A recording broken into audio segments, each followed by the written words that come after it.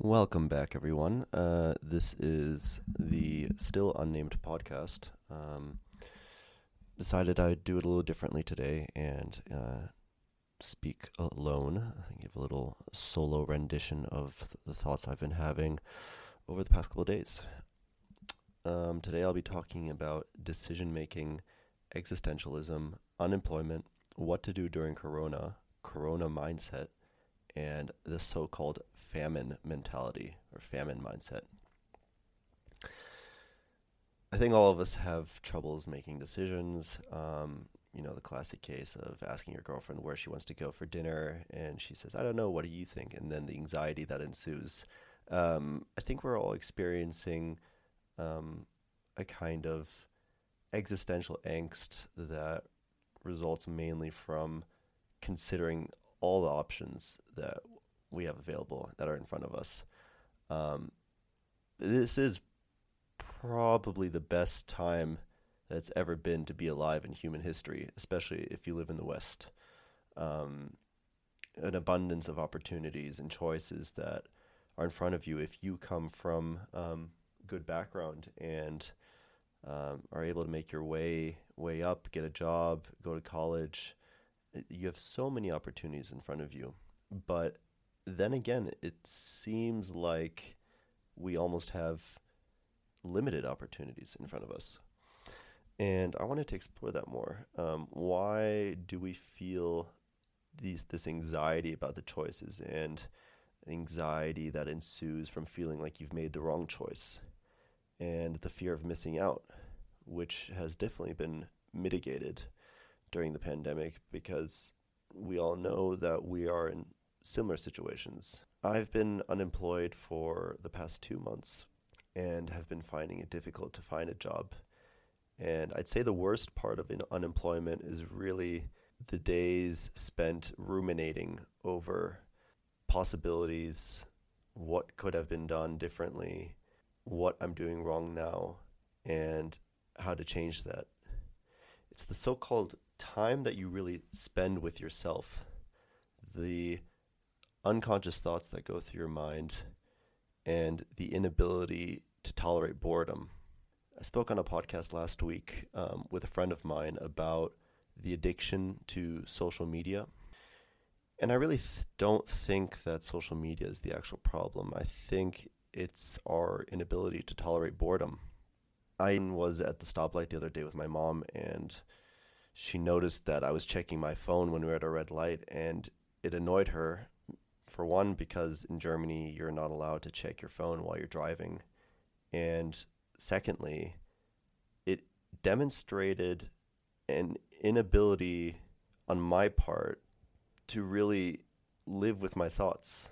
If you take a moment of your day absent-mindedly looking at some object of interest in your surroundings, you'll probably not notice that the object of interest isn't actually what you're thinking about. Rather, you've got memories, emotions, images swirling through your mind of things that have happened in the past, random instances. Perhaps they're uncomfortable, perhaps they are enjoyable. For the most part, in my experience, I've noticed that my default mode of thinking tends to either be associated with memories from the past or worries about the future. And I noticed that both these default modes, thinking about the past or the future, have a negative valence to them. There's a worry about what I could have done in the past, what I could have corrected. Not in a regretful sort of way, but in a way that makes me feel I couldn't have done it any differently. And I think about these things. I oscillate back and forth between the past and the future constantly without even being aware of it. On a daily basis, we have hundreds, if not thousands of thoughts that go through our head that we don't really pay attention to. The first time that I really became cognizant of this fact was back in my hometown in St. Louis when I did what is called a sensory deprivation tank. And basically what this is looks like a bathtub that's filled with water and rock salt. You take your clothes off and you go into this bathtub And from the outside, it almost has this cocoon-like shape. It's kind of shaped like an egg, and it closes on you. And what happens is a deprivation of almost all of your senses. You don't see anything, you don't hear anything, you don't smell anything. The idea is if you deprive the body of its senses, the mind will start going in very fantastic, strange directions.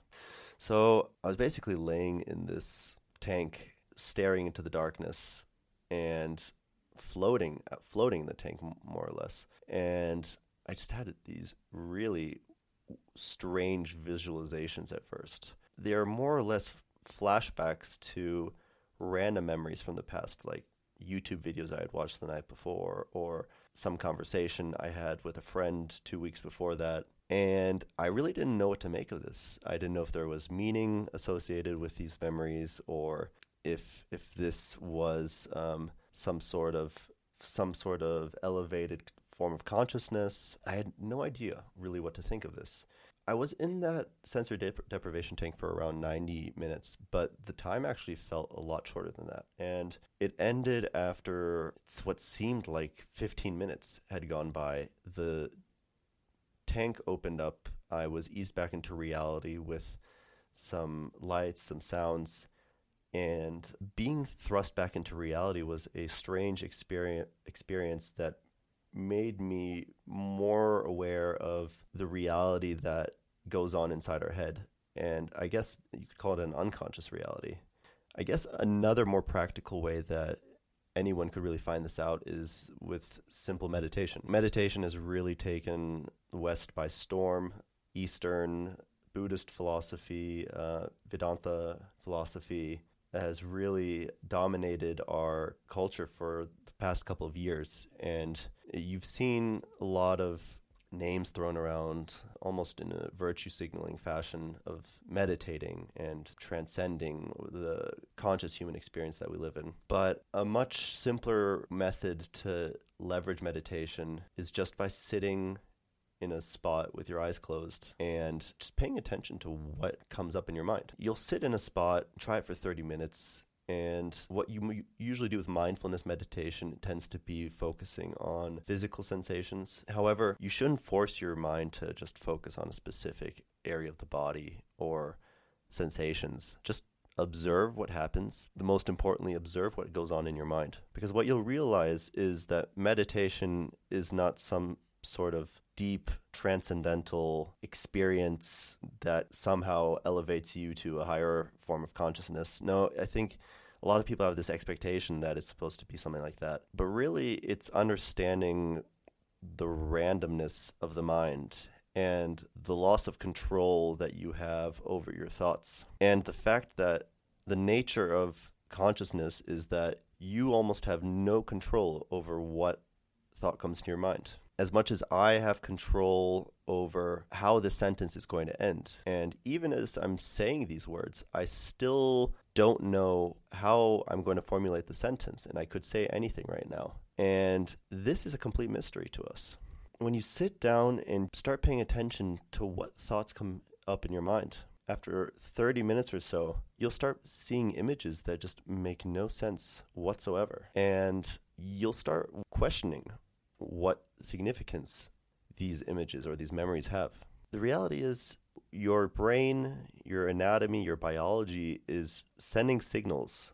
There's a part of your brain called the default mode network that will produce images and signals in the absence of conscious thinking. It's the so-called resting state of the brain that causes this to happen. It'll make you understand that a lot of the emotions that you might observe throughout your day, or feelings that you might have, or the fact that you don't know why you might be in a good or a bad mood, are not within your control whatsoever. Rather, there is an illusion of control. I don't want to get too bogged down in free will, but I think it's an important observation, more or less realization, that we don't necessarily control the thoughts that come into our minds. Rather, we're able to observe them. Just like me thinking about a banana right now is not something that I could consciously come up with.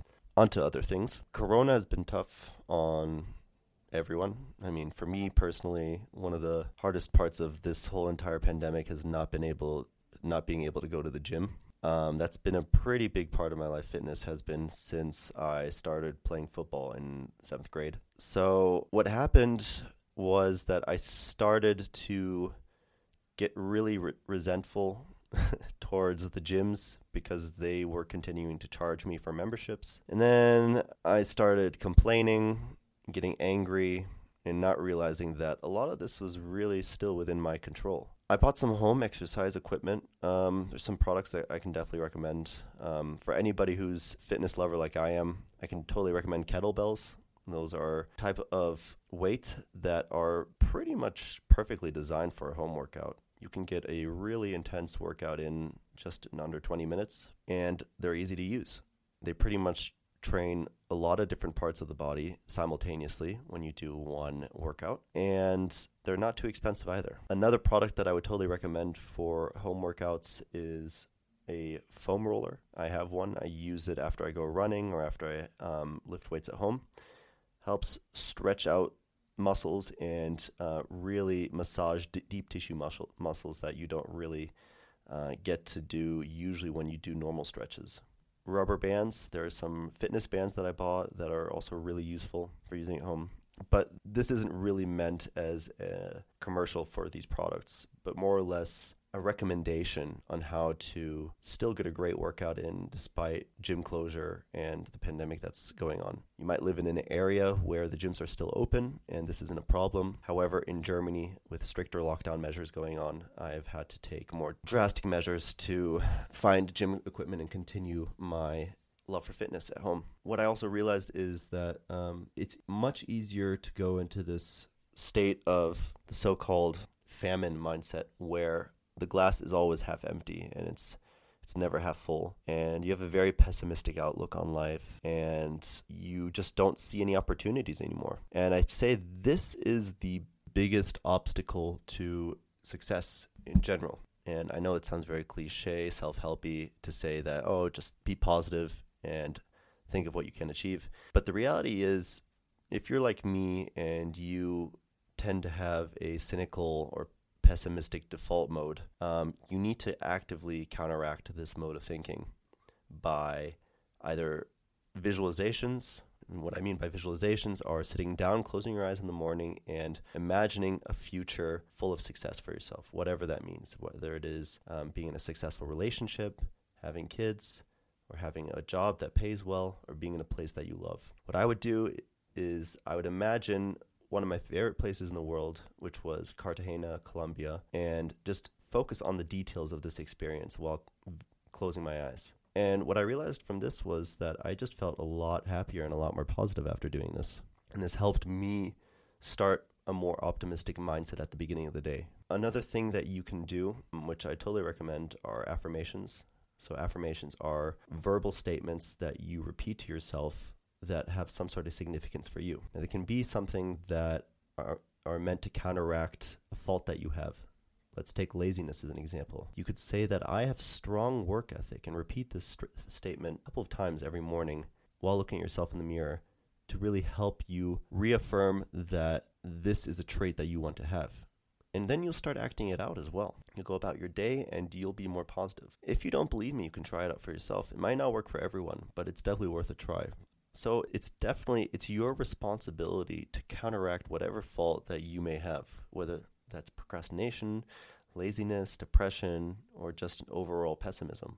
And that's the most important takeaway from this pandemic that I've had. This time can be an opportunity for you, and you can make whatever you want out of it, whether that's starting a series of good habits, starting to make changes in your life that might be necessary, reaching out to loved ones that you haven't spoken with in a while. Every day presents a new opportunity for you to change this around. And as one of my favorite speakers once said, compare yourself to who you were yesterday and not to someone else today.